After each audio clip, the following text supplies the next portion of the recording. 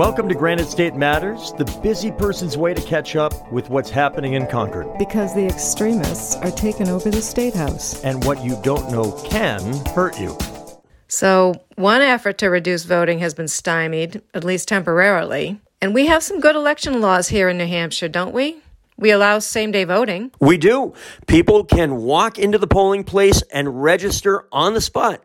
But the governor has stated that he wants to stop that. But if he does, then the federal requirement will kick in. New Hampshire would need to offer to register citizens to vote when they get a driver's license. The reason New Hampshire is excluded from that law is that we offer same-day voter registration. So, since the governor can't get rid of same-day, he and his party are trying to make it as burdensome as possible. The governor vetoed the 2019 bill to allow anyone to vote absentee.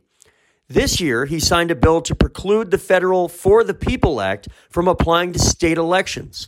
The For the People Act, if by some miracle it passed, would give people the freedom to vote by mail. So the upshot is, the current governor and legislators will try to retain office by constraining voters who disagree with them. They'll retain power both by making voting burdensome and by gerrymandering districts, as we discussed in episode 2 of this podcast.